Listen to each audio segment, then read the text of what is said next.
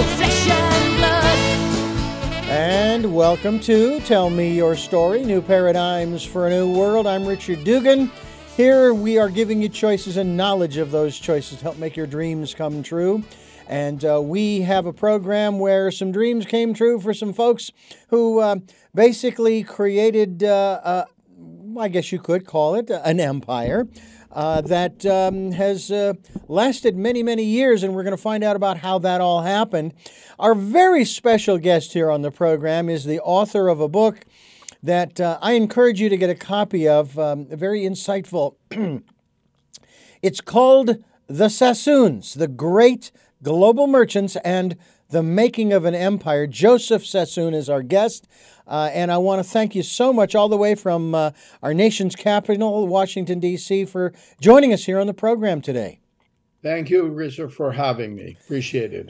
This is an interesting story for a lot of reasons, and I'm going to come at it from the standpoint of ignorance, shall we say, okay? Because sometimes the better questions come from ignorance rather than having read the book. And, okay, so you said in chapter thus and such. So where originally, starting, let's say, from the beginning, originally, where are the Sassoons, the Sassoon family, from globally? Baghdad, which is the capital of what is now Iraq. It used to be part of the Ottoman Empire in the 19th century, but Baghdad was their home.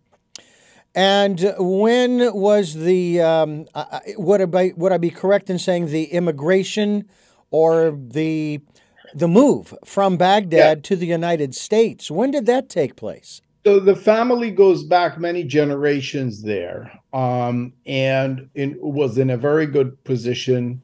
But the governor at the time, which was appointed by the empire, was a very corrupt one. One of the family members, David Sassoon, and his father had to flee the country in 1830. So we're talking about 190 years ago. Wow. And they were fleeing...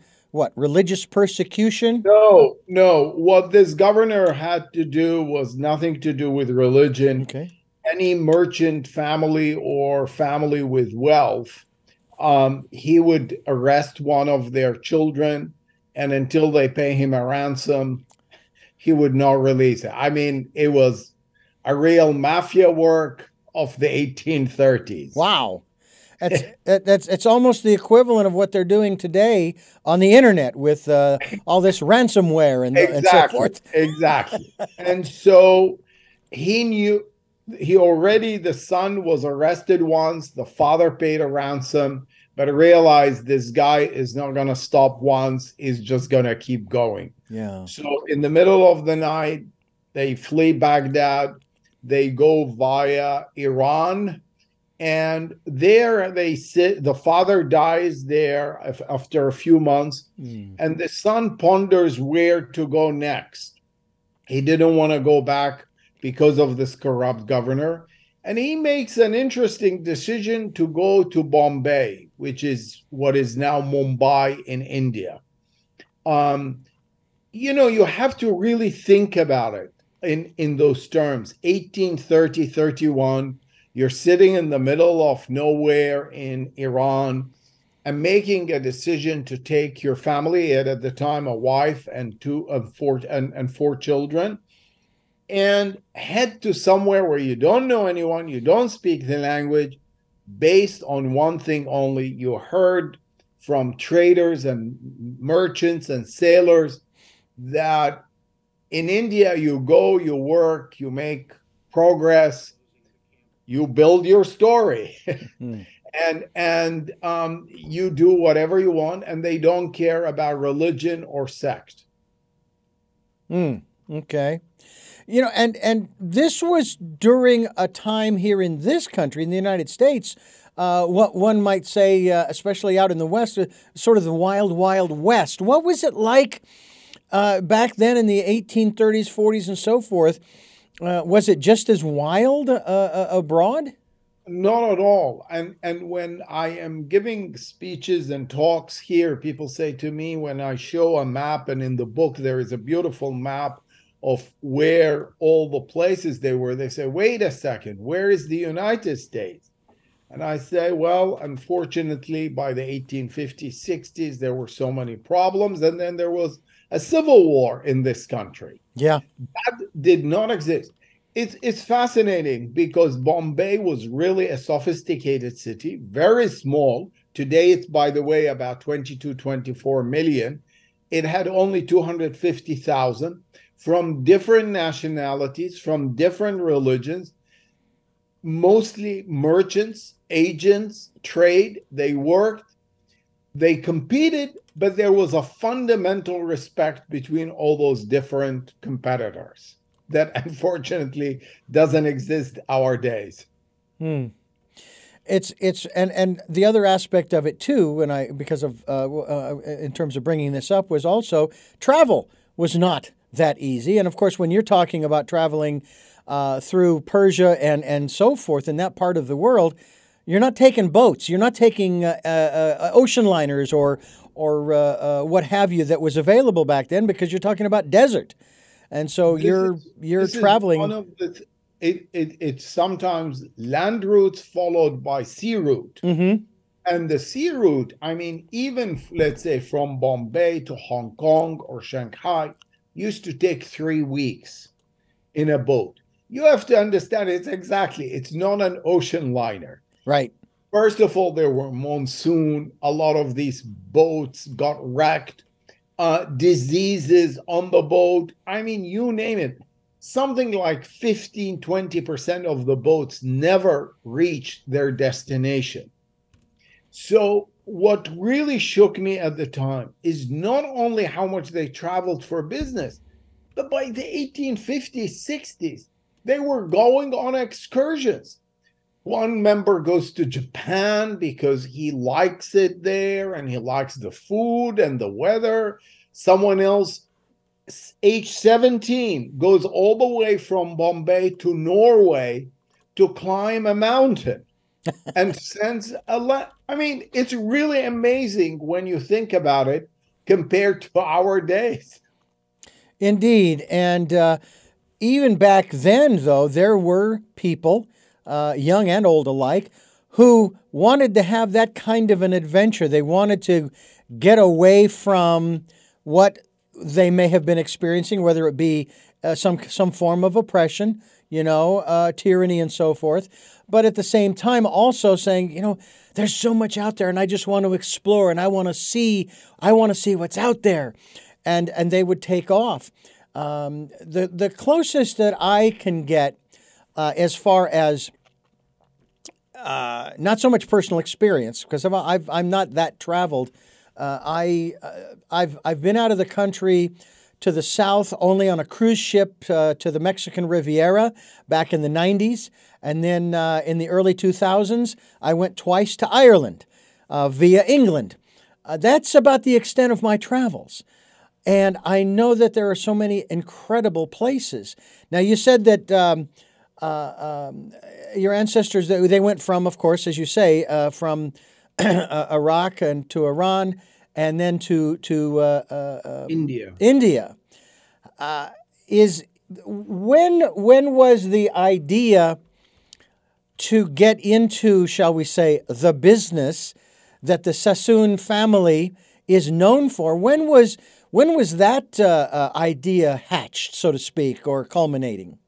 So when he got there, he realized that most of the people he's meeting are engaged in trade in one way or another, because Bombay was already a hub, an important port. And India was exporting a lot to Europe and particularly to Britain. He started really very small. There isn't, a one event or something like that takes place that changed his career. Absolutely not. It was really, step by step. He kept building contacts. He kept building networks. throughout not only India, but outside India. Um, and he took advantages. It's interesting. He entered the cotton trade at the end of in a big way in the end of the 1840s, when he heard in the news that the United States is having a bad harvest in cotton. And he noticed that the prices was going up everywhere in the world. But there were also other events taking place.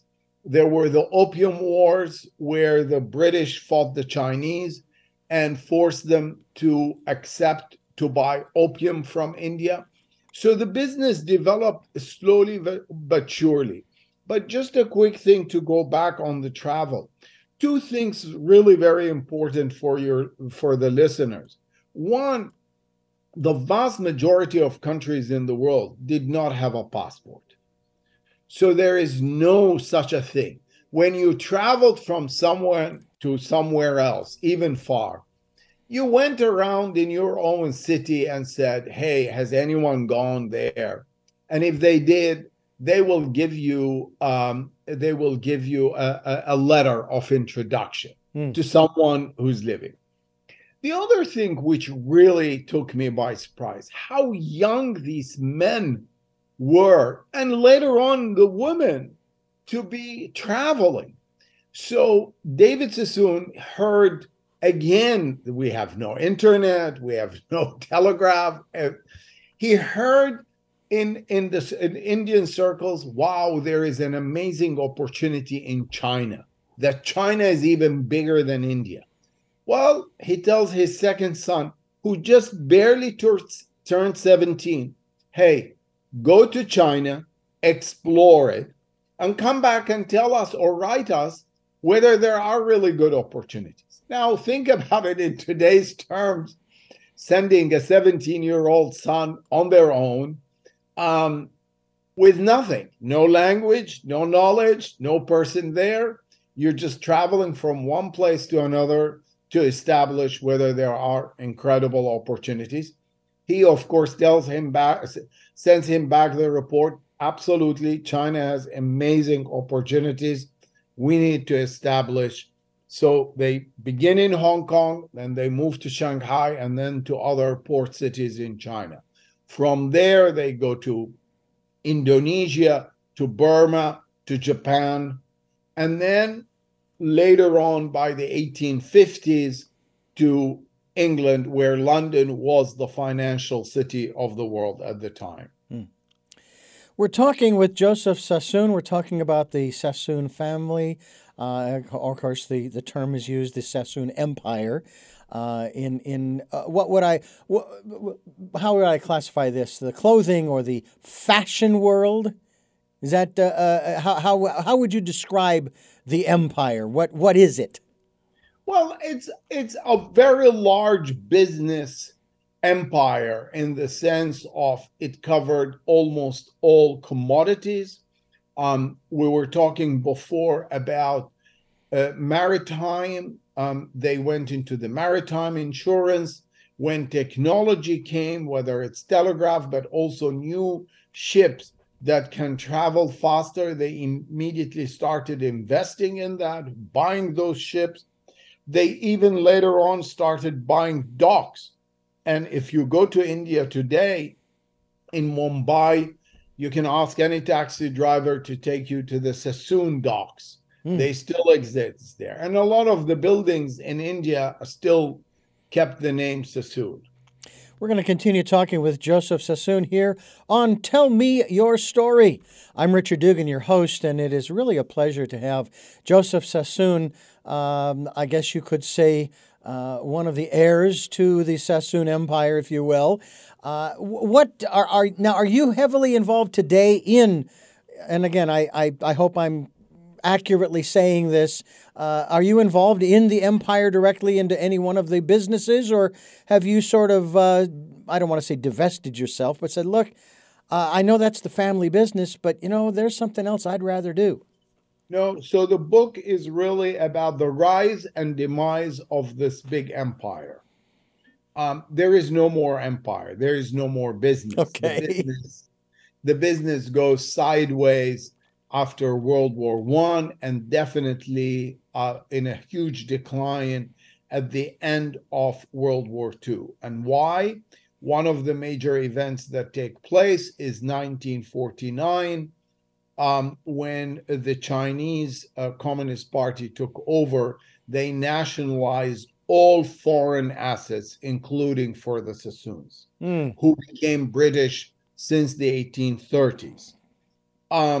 One of the Sassoons in the 1920s, Victor Sassoon, built the first skyscraper in Shanghai.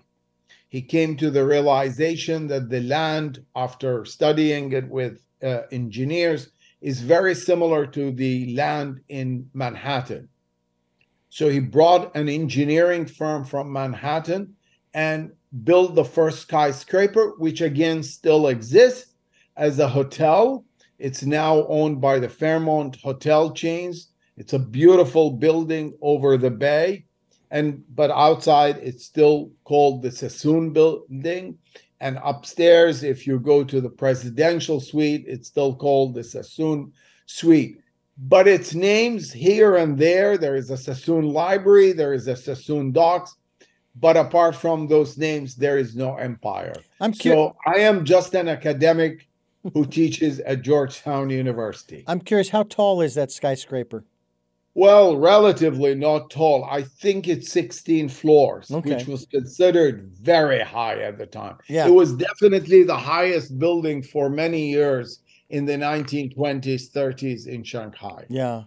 And of course, now we're literally into the hundreds of stories, and that can get a little scary. I was watching a program the other day, and they're having a conference or a meeting or whatever. All of a sudden you hear this groaning sound, and one guy said, "What is that?"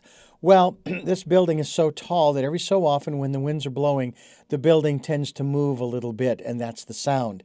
And that's normal. That's supposed to happen. And I'm going, not with me. I'm getting out.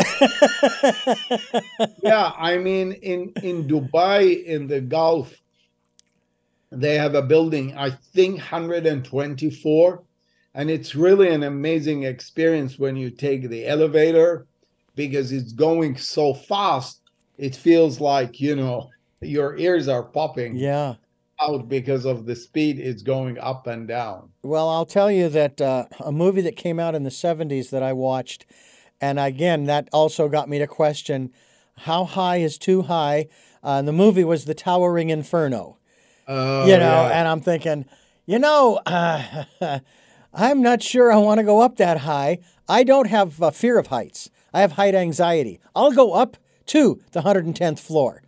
But I'm going to be looking out the window going, what do I hold on to so I don't fall? This is it's interesting, too, how, I'm familiar with the name Sassoon. Because I still see every once in a while, maybe an advertisement in a magazine or newspaper. Or maybe I'm wrong. Maybe it's my imagination. But, when I first saw the title of the book, I'm going, oh, wow, these folks are still, they're still doing stuff, Is there any remnant that is still functional? People in this country confuse it with two other Sassoon products, which have nothing to do with the family and nothing with the story. One is Vidal Sassoon, who had shampoo business. He moved to LA actually, but he's not a member of the family, and that's where that name used to be quite familiar. There was also in the 70s and 80s Sassoon jeans. Oh yeah. And that again, it has nothing to do with the family. So unfortunately, I can't get claim. I used to get a lot of times at airports or immigration saying, "Hey, do you have shampoo on you?" Can I get a pair of jeans? Exactly. You know, and that's really interesting too, because as the Earth has gotten smaller, so to speak, in terms of our ability to travel, and of course, family names travel all over the place. I find it interesting. You know, you talk about these two examples of the Sassoon name being heard, not connected. I'm watching television programs and movies, and every once in a while, they'll have a character whose last name is Dugan, and I'm going, well, that's interesting. I mean, well, why did they choose Dugan? I mean, that's kind of nice. I mean, a little representation here, but it's kind of weird to hear that in the movies and television. But by the same token, if you're saying in the context of the rise and then, shall we say, the fall of the empire, there is no remnant left. But at the same time, here you are sharing the story of the family, your ancestry, and your family, the ancestry, if I am correct in what I was looking at, were Jewish. Is that correct? Yes. In Iran. In Baghdad. In Baghdad. Yes. Which seems, I don't know, at least from my perspective, and maybe I'm superimposing today's concept of who lives in Iraq and Iran. But I'm guessing that that Jews were scattered far and wide in the 1800s, not just in Israel. They were all over the place.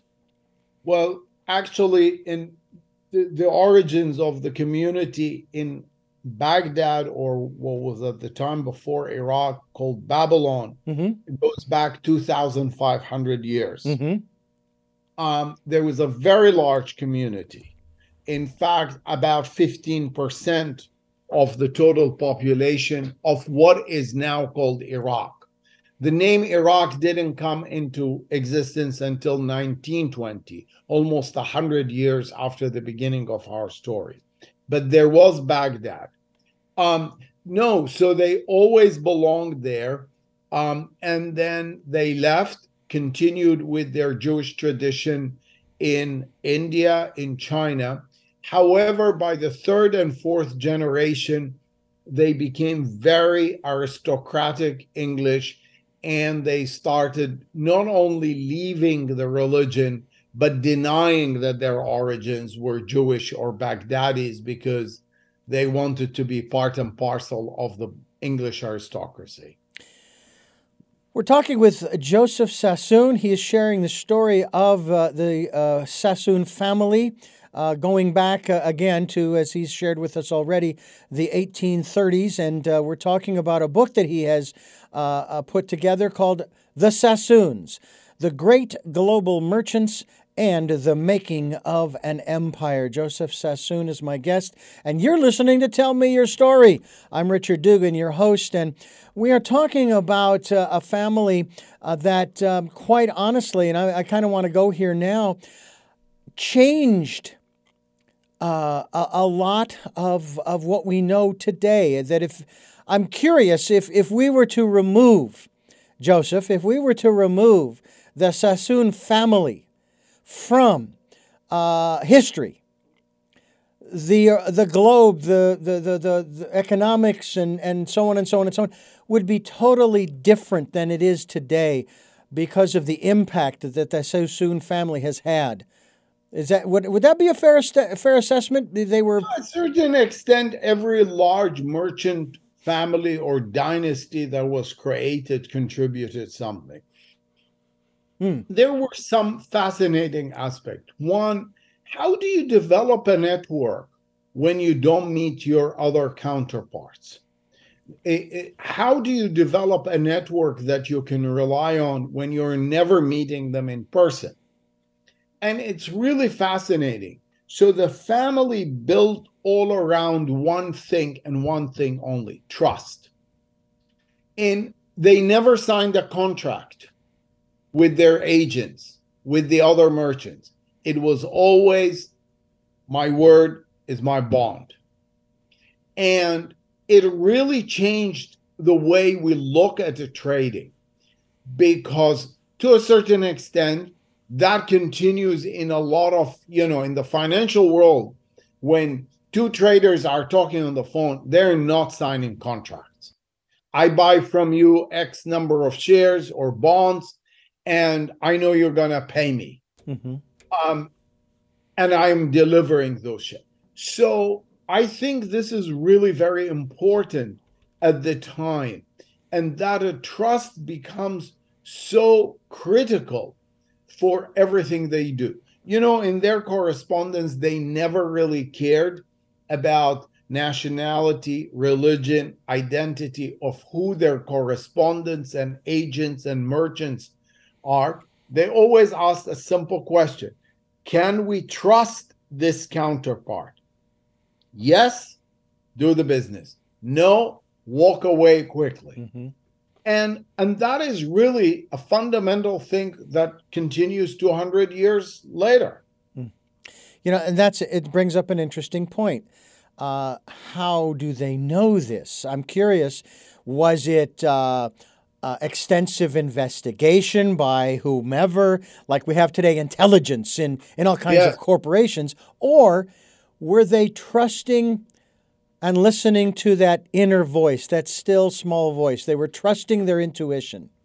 So this is one of the most fascinating things that I came across, because I kept asking, if you're dealing with some trader in the middle of nowhere in Japan, how do you know? Well, something goes around, is called reputation. And the founder of the dynasty, David Sassoon, kept saying to his children in all the letters, listen, you make a bad investment, you lose money, but you do another one, maybe you lose again, but you can regain the money. You have many chances. Reputation, it's one way. Only once in your lifetime. You lose it, you're gone. And that becomes critical for all the other traders, because even mistakenly, if someone's reputation is mired, you really have a problem to change that. But it's fascinating how traders, travelers, merchants, sailors went around, and you would ask, hey, did you hear about this trader in this place or that country? And they said yes or no. His reputation preceded thing. And they accumulate that knowledge. Another thing that helped the family, he spread his members of the family, all the sons in different places, all the sons-in-laws in different places. So you have a very reliable network of family members, then close associates, then close merchants and counterparts that you have been trading with. And as a result, within 3 weeks, 4 weeks of sending a letter from A to B, you said, I want to do this trade in silk. Is it reputable? Yes, no, or there was a problem. And that's how it developed. So reputation is very, very important. And even to this day, reputation is important. And of course, in the global marketplace that we have today, reputation can be made or broken instantly because of the technologies that we have today. Whereas I'm sure back then, if your reputation was poor or it took a while for it to spread, but it would spread like wildfire. It spread, and it was very difficult to correct it. Yeah. It's probably it was as hard to correct it then as it is to get back your identity if your identity's been stolen today. Yeah. Joseph Sassoon is my guest. We're talking about the Sassoon family and their empire and the rise and fall, if you will. We're going to continue doing so right here on Tell Me Your Story. I'm Richard Dugan, your host, and Joseph Sassoon, who is a professor at Georgetown University, if I'm correct, And you delve into some very interesting subjects that you find interesting, obviously, and you share that with students who are attending the universities and so forth. You hold a number of different positions and what have you. But one of the things I find so fascinating, one of the areas that you delve into is political economy, political economy. And that's an interesting mix. I know that politics can affect the economy and vice versa, but I have never really thought of it in the context of being a single entity, so to speak. Can you describe briefly what that is? What is political economy? What is a political economy? My area of specialty is really, apart from this book that I have written, is also working on the Middle East and authoritarianism. Mm-hmm. And there, politics and economics are interrelated. All the economic decisions that are made are connected to political survival of the rulers. If you look at the different, and I wrote a book called Anatomy of Authoritarianism in the Arab Republics. I wrote a book. I was the first academic to look at the archives that the U.S. has taken out from Iraq after the 2003 invasion, and built around it all the structure of the rulers, particularly Saddam Hussein in Iraq and his party. And what you become to understand is how economics is not seen as a separate entity like here or in Europe. It is part of how you run the country in order to stay in power. And that is really kind of the definition of political economy. Whereas in this country, it's rhetoric. Telling the people what they want to hear in order to stay in power, and then supposedly doing certain things, although it seems as though, as you say, it's separate here, and yet at the same time it does seem to have an impact on our economics, and the economy will have an impact on the political fortunes and futures of certain individuals.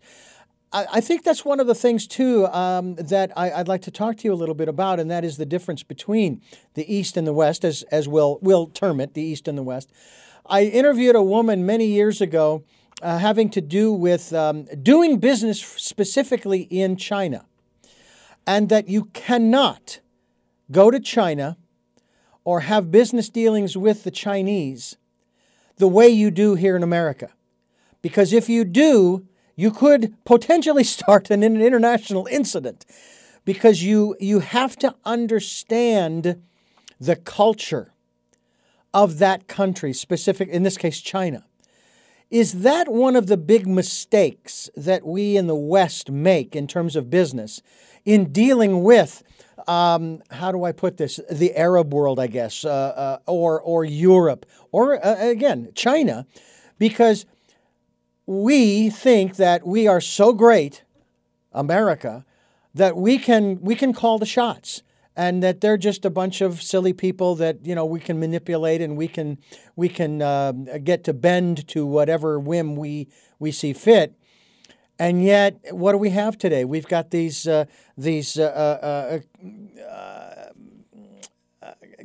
diametrically opposed concepts, and we then have problems between the East and the West. One of the things that I found fascinating years ago, there was a story about it was coming in from, I think it was coming in from China, L-tryptophan, a supplement. And 400 people had suffered adverse effects from this, and yet who knows how many millions had been taking it, but only 400. And so our government banned it in the United States, coming in from China. And I thought, that's interesting, because you can have 400 people have adverse effects from various pharmaceuticals made in this country, and they do nothing. So I'm just curious as to the American attitude and mentality in business dealing with other parts of the world.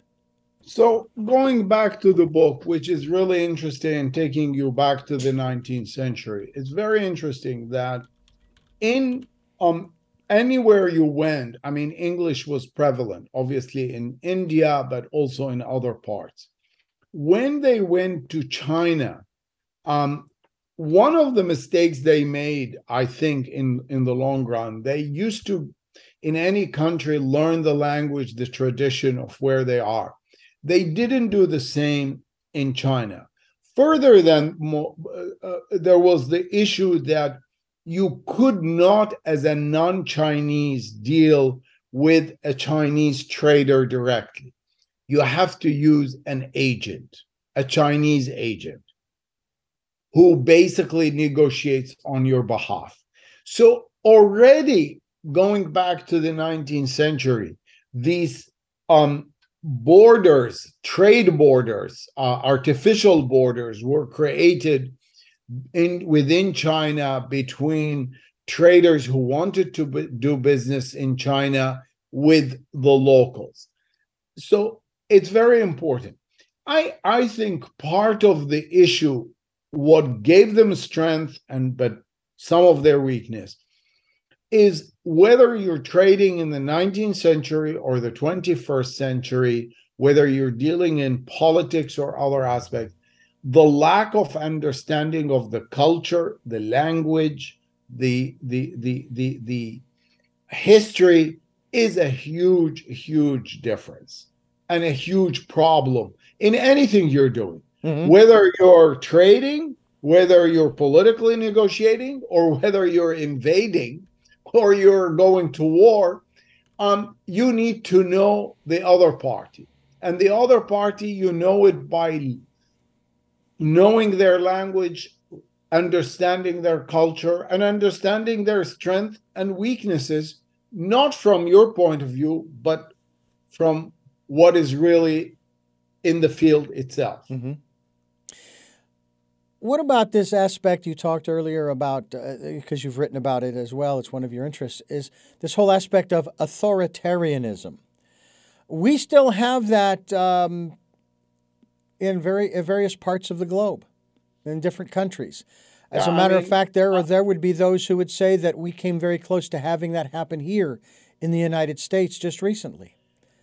Yeah, I mean, probably if you take by population, 70% of the world's population today live under authoritarian rules, which is scary, really. And yeah, I think there is a danger everywhere, mm-hmm.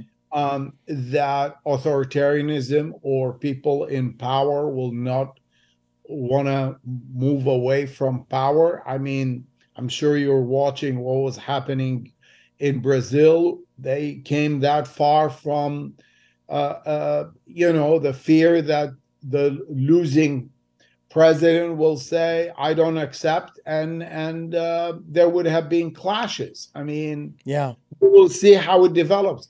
But this notion that exists in so many countries that the ruler is there to stay forever exists.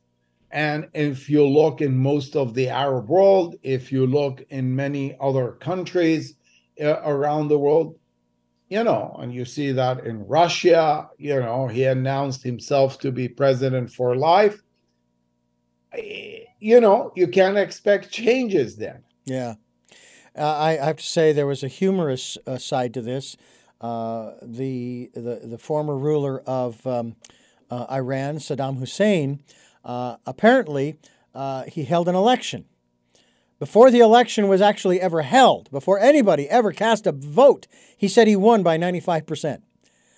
Well, I'll tell you the story because I researched it in Iraq, and this was in 1995, sorry. Mm-hmm. Yeah. He did, and actually it was not 95, he did a referendum. And the referendum is, who do you want to be your president? But guess the funny thing, there was only one contender. That was him. So I listened to the audio tape of the meeting when they're coming to tell him the good results. And they said to him, it's 99.5% voted for you, Mr. President. And they thought they're giving him the good news. There was silence in the audio. And then he says, wait a second. So if 0.5% didn't vote for me, and he was obviously calculating numbers on a piece of paper, that means 25,000 people didn't get your message. So I'm not sure you have done a good job. Wow. In 1999, they redid the referendum, and guess what? He was again the only contender, and the result was 100-0-2. So it came over 100. They said, why take any chance? Exactly. My heavens. Well, you know, we've had our little situations here in this country in the last few elections, and it is on the one hand a little scary, but I also still remind people that everything is temporary. Yeah, it may go on for 40 or 50 or 60 years, but it's still temporary in the grand scheme of things. The other side of it too, though, is if the people were to rise up and say, let's just say China has 1 billion people, right? Okay, and let's say the Chinese people decided $1.5 billion, yes, $1.5 billion, and they decided to rise up and say, you know what? We're going to take over. They can't kill us all, okay? You know, I just sit here and I go, okay, well, the people are the ones. It's like in this country, you know, we have those founding documents, and they start out with, we the people. You know, and I think about that in terms of, well, they can't kill all 350 million of us, you know, it's like fear is the main motivator. I studied enough of authoritarianism. I can tell you the biggest component is fear. Mm-hmm. That is really what it's based on. And fear is a very big factor. It's easy to talk about going out to the street, but when you're seeing so many people being killed in front of you, look what's happening now in Iran with these women who are so amazingly brave. Yeah. Going out, knowing there is 1 in 2 chance that they're going to kill you. They're already killed 250 people. It's very difficult to keep going out and doing it. And there is family pressure. Look, life is precious. It's not that simple yes, you're right. Technically, if everyone goes out, if the whole city tomorrow of whatever city and anywhere in the world goes out, you can't kill all of them. But there has been incidents where some of these regimes killed thousands. I mean, and they don't hesitate about that. Yeah, we look back in history and we can see that has been done over and over and over again. And in the 20th century and now the 21st century, there are multiple examples. Yeah, hard to believe that we've already been through 1/5 of the century, and we've had so much turmoil. Death and destruction and so forth, just man upon man, not even natural disasters. Natural disasters we can deal with, you know, because there's nothing, we can't control that. But you'd think that after so many centuries, we would have learned some lessons. What do you think about the phrase, you know, that if we refuse to learn from history, we're doomed to repeat it? Would it be your estimation that we are not learning from history, and that's why we keep repeating it over and over and over again? I think to a certain extent. I mean, look, after World War II, we thought we're never going to go to another war. And we're almost at the brink. You know, you keep reading that Putin is thinking of nuclear. I think that how leaders also are rising and basing on authoritarian or fear. We witnessed all this stuff before. Well, I will tell you that one of the things that is so frustrating for me is the fact that I'm only 62. My father's 91. I'm frustrated over the way things are, politically, economically, militarily, et cetera, et cetera, et cetera. I can only imagine the level of frustration my father must feel, and quite honestly, this is said humorously, folks. My father and mother were having this conversation shortly after the passing of my eldest sister, and my father, was very close to her, and he said, "You know what? I'm just tired. I just want to go. I just want to go." Now, he had just had his physical. He is perfectly healthy with the usual conditions of old age, a little instability in walking. He's always had poor vision. He wears hearing aids, that kind of thing. But other than that, his metabolism's great. His processes are running properly. And so he says to my mom this, he says, I'm just ready to go. To which my mother, who knows all of this about his health, says, "Okay, so what are you going to die of?" But I know that a lot of people are feeling that way, especially after this pandemic that we've been through, which I actually looked at from a positive sense, that we decided to do something different. We did something different this time when something hit the fan. And so that means that the outcome is going to be different.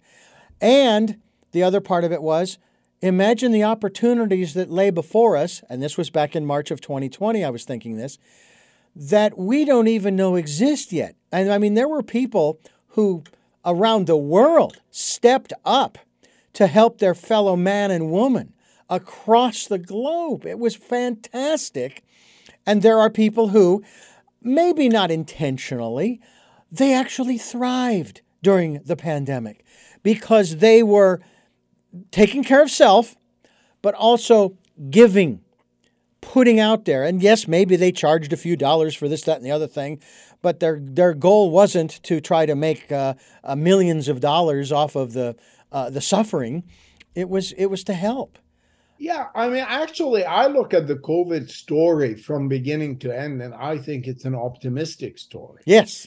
Because in March 2020, if you go back to newspaper, they all said, this is a virus. It usually takes 5 years for a vaccination. 5 years. That's the average. Some of them longer. And here we were 9 months getting vaccinations, which saved millions of people around the world. And now they're talking that some of the systems that were used can also start being used for certain cancer diseases. I think it's a very, very optimistic story about the resilience of humans. Well, I couldn't agree with you more in that fact because I and my wife, I continued to work. I continued to come in and do the job that I do because, first of all, we have a minimal staff of 1 or 2. We also did not allow our programmers to come in. We do everything by Zoom, as you and I are conversing here. Yeah. And actually, many of them have chosen to stay on Zoom and continue to do their programs, which is kind of nice in one sense. But I continued to work, and of course, I wasn't afraid of contracting the virus because my goal has always been for many, many years making sure my immune system was strengthened, doing the right things in that way. And I did actually, at one point, I did test positive, but I didn't have any symptoms. So I guess I was asymptomatic. And then finally, when I tested negative, I thought, oh, good, I'm free again. I can move about freely again. And my wife, she was positive, and of course, we're living together. People say, well, you should go live out in your trailer, which we have, a travel trailer, and I said, no, it's too late for that. If she tested positive, I've already been around her, so there's no point in me going away. And we both got through that, and we've made it through the other side. And you sound to me like you are, in spite of everything that's going on, and not just COVID, But you sound rather optimistic about the future for humanity in general. Is that a fair assessment? I mean, I think you'll learn, whether in this book or studying other countries, the resilience of the people is always absolutely amazing. The ability to keep going and going and going. And in this country, there is a strong tradition of keep going in spite of the difficulties. Now, can there be a disaster like a nuclear war, which we never had anything to do with it, and because it was imposed? Could be. I hope not. But otherwise, with all the difficulties that are facing the world, yeah, I am in general optimistic that people will always figure out a way to deal with it and move forward. Mm-hmm. Joseph Sassoon is my guest. Author of The Sassoons is dealing with the rise and the fall of the Sassoon Empire from the early mid 1800s into the 1900s. And that's always confused me. Okay, you're talking about the 1800s, which is actually the 19th century. It's Yes. like, okay, I understand why that is, but why can't we just call it the 18th century? But anyway, that's another conversation for another program, not necessarily for Tell Me Your Story. I'm Richard Dugan, your host, and Joseph Sassoon is my guest. I want to ask you, in light of what we were just talking about, and I will tell you that I had a conversation with my late sister 3 months before her passing, and we were chatting away about different things, and then we started to get into the real serious stuff, and I asked her, I said, "Are you ready?" And her answer was, yes and no. And I'm going, oh, seriously, yes and no? I'm curious. For me, if today were my day, I'm ready. Is there more I want to do? Absolutely. How about you? If today were your day, are you ready? No. Okay. Okay. I tell you, I have now. The book was dedicated to my grandchild. She's now 4. When COVID hit, and I was in the middle of writing the book, it's wonderful to see someone who was 1.5 years old, has no care in the world apart from having fun. She was the only person that made me continue doing what I am doing, because she's the only person who never talks about politics, about economics, about the university, about COVID. She just want to have fun. Yeah. And for the few hours, and because my daughter lives nearby and we were taking care of the granddaughter, those everyday 4 or 5 hours were the biggest fun. There was no worries. Mm. And when you see them growing up, it's just a delight. I guess I would like to keep seeing that, going forward. Yeah. And I certainly do understand why the answer is no. But let's look at it from a deeper perspective. My sister, of course, her no was because she didn't want to leave her daughter and her husband behind. Leaving them with taking care of everything, and themselves as well. But from a more metaphysical or spiritual perspective, she says, "Yeah, I'm ready. I have no fear. I'm ready. I'm just ready." And from her perspective, her beliefs and her faith, she was. And I learned after the fact from my mother and other sisters that she, in spite of all of the health issues that she was suffering throughout her entire life, she was never bitter. I just thought, wow, that is remarkable. But it does come with age. I mean, my mother died earlier this year, 96 and a half. Mm-hmm. And she told me a year before, I'm ready. During COVID, she told me, I sent a letter and I didn't get, is the post working? I said, Mom, why are you sending letters? Who send letters these days? Who did you send? She said, I sent a letter to God telling him I'm ready. Ah. I said to her, well, he's very busy now with COVID. There is a long time, waiting time. I mean, it's different at the age, but part of it was very interesting. She was very, very healthy, extremely healthy.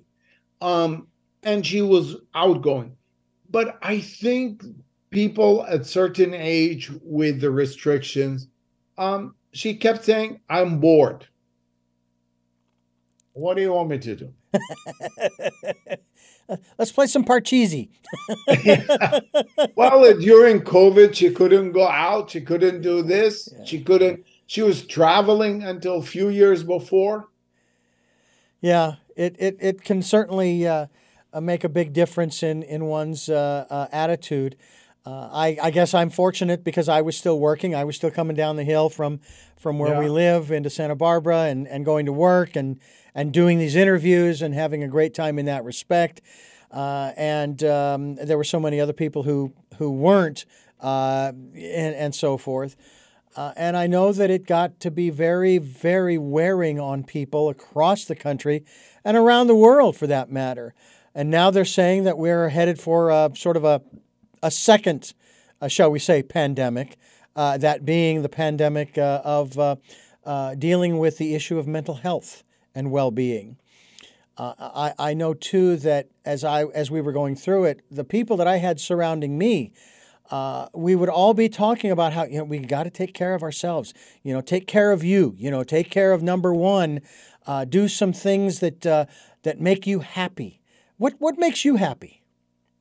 Swimming. Ah. I try 4 or 5 times a week. I go to the pool. I come out.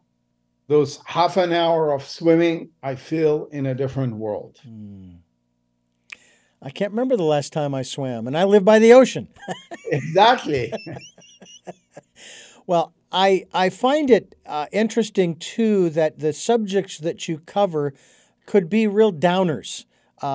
Just looking at this kind of stuff. I often joke about economists. Will Rogers said once, you could take 100 economists, lay them end to end, and they'd still all point in different directions. And I've often asked, so economists, what numbers would make you happy? Because we want you happy. I mean, the pursuit of happiness is part of one of our inalienable rights here in America. So what numbers would make you happy? Because when they're low, we know you're not happy. And even when they're high, you're not happy, So I kind of joke about that. And it seems as though there's got to be something more than the economy being the key to our survival and civilization. What about you? In spite of the fact that you study all of this and you teach it as well, and it intrigues you, I don't know. I don't know if I'm being naive to think that I just cannot believe. I know I've got to work and make some money to put food on the table and gas in the truck and so forth. But there's got to be, as that song goes, is that all there is? Is the economy? No, you need to do other things. I mean, I think the countries that have the happiest population are people who have real hobbies. It doesn't matter whether it's walking by the beach, whether it's gardening, whether it's building something with your own hands, whether reading, whether watching television or something that keeps your mind going. It's really critical. Yeah. I also derive a lot of pleasure of teaching young people because each year, there is a new crop and you see them different ages. And some of them I stay in touch with, and there is nothing that gives me more happiness than, this is students that I taught 10, 15 years ago is now in the government or in a company or something and is really successful. Another one has done something amazing. It gives me a lot of satisfaction and happiness. Joseph Sassoon is my guest. His book is The Sassoons, and it has to do, of course, with the family, the empire, if you will, the Sassoons, the great global merchants, and the making of an empire. Is there a website that we can send people to find out more about you and the work? Amazon is the easiest thing. Okay. With a little discount. I think you just go and put Amazon, Sassoon, Joseph Sassoon, or the Sassoons, and you will get it there. There is an audio also for the people who like an audio that they prefer rather than reading. Oh, I love that. I love it. Audio books.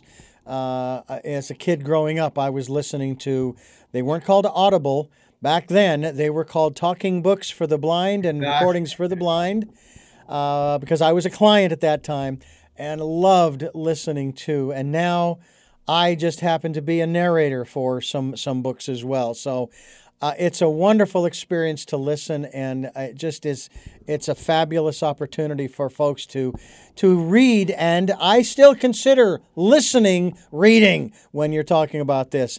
Absolutely. Joseph Sassoon, my guest. This is Tell Me Your Story. I'm Richard Dugan, your host, and Joseph Sassoon, I want to thank you for giving us so much time here on the program, sharing your story and the story of your family, and the information that's there. Do you find that that history overall has been kind, from your perspective, to the Sassoon family? I think so. I think it's the story of a refugee who arrived somewhere, built something. History was kind. I think the mistakes were their mistakes. Their misinterpretation of events in the 20th century is really what led to that. Change of identity, change of work ethic is really one of the main reasons that led to this demise. So I think overall, yes, history was kind to them. Well, I have three final questions that I like to ask all of my guests, and you've sort of kind of answered one of them, but I'm going to ask all three of them just the same, because I like to ask them directly. And we'll do that as soon as I let you, the listener and the viewer, know that you are listening to as well as watching Tell Me Your Story, New Paradigms for a New World. As we are giving you choices and knowledge of those choices to help make your dreams come true. We are here on Sundays at 7 a.m. and 7 p.m., Monday mornings at 1 a.m. We have a special edition of Tell Me Your Story on Wednesdays at 9 a.m., and we stream those broadcasts live at richarddugan.com. Podcasts are on SoundCloud, iTunes, TuneIn Radio, Spotify, Stitcher, Player FM, Blueberry, iHeartRadio, and many other locations. And of course, as I said, you can watch these interviews on YouTube. We have a channel, Richard Dugan and Tell Me Your Story. We hope that you will do just that. With all of that said, there's more that I could add to that, but I'm not going to, because I want to get to these three questions to our guest, Joseph Sassoon. And the first of those three questions is, who is Joseph Sassoon?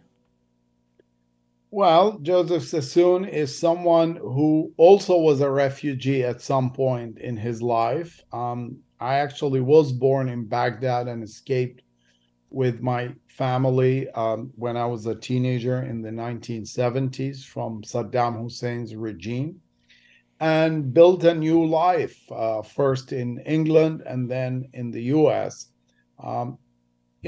That's the parallel with the David Sassoon. Mm-hmm. What is your life's purpose? I think life purposes changes with time. I think, family becomes more important. I think pushing myself was always critical. Exploring in new areas, learning in new things will always be important. And finally, what was your best day? When my first daughter was born, I thought I'm gonna take off in the air just with happiness, holding her in my hand. Well, Joseph, I want to thank you for sharing this time with us, telling us your story and that of your families as well. And I hope people will go to Amazon and pick up a copy of The Sassoons. And again, it's been a great pleasure to meet you, to get to know you, and to share you with our listeners. Thank you very much. I really appreciate having me. And I thank you for listening to and watching Tell Me Your Story. New Paradigms for a New World, where we're giving you choices and knowledge of those choices to help make your dreams come true. Until our next broadcast, podcast, videocast, love to Lal and Jeanette, I am listening.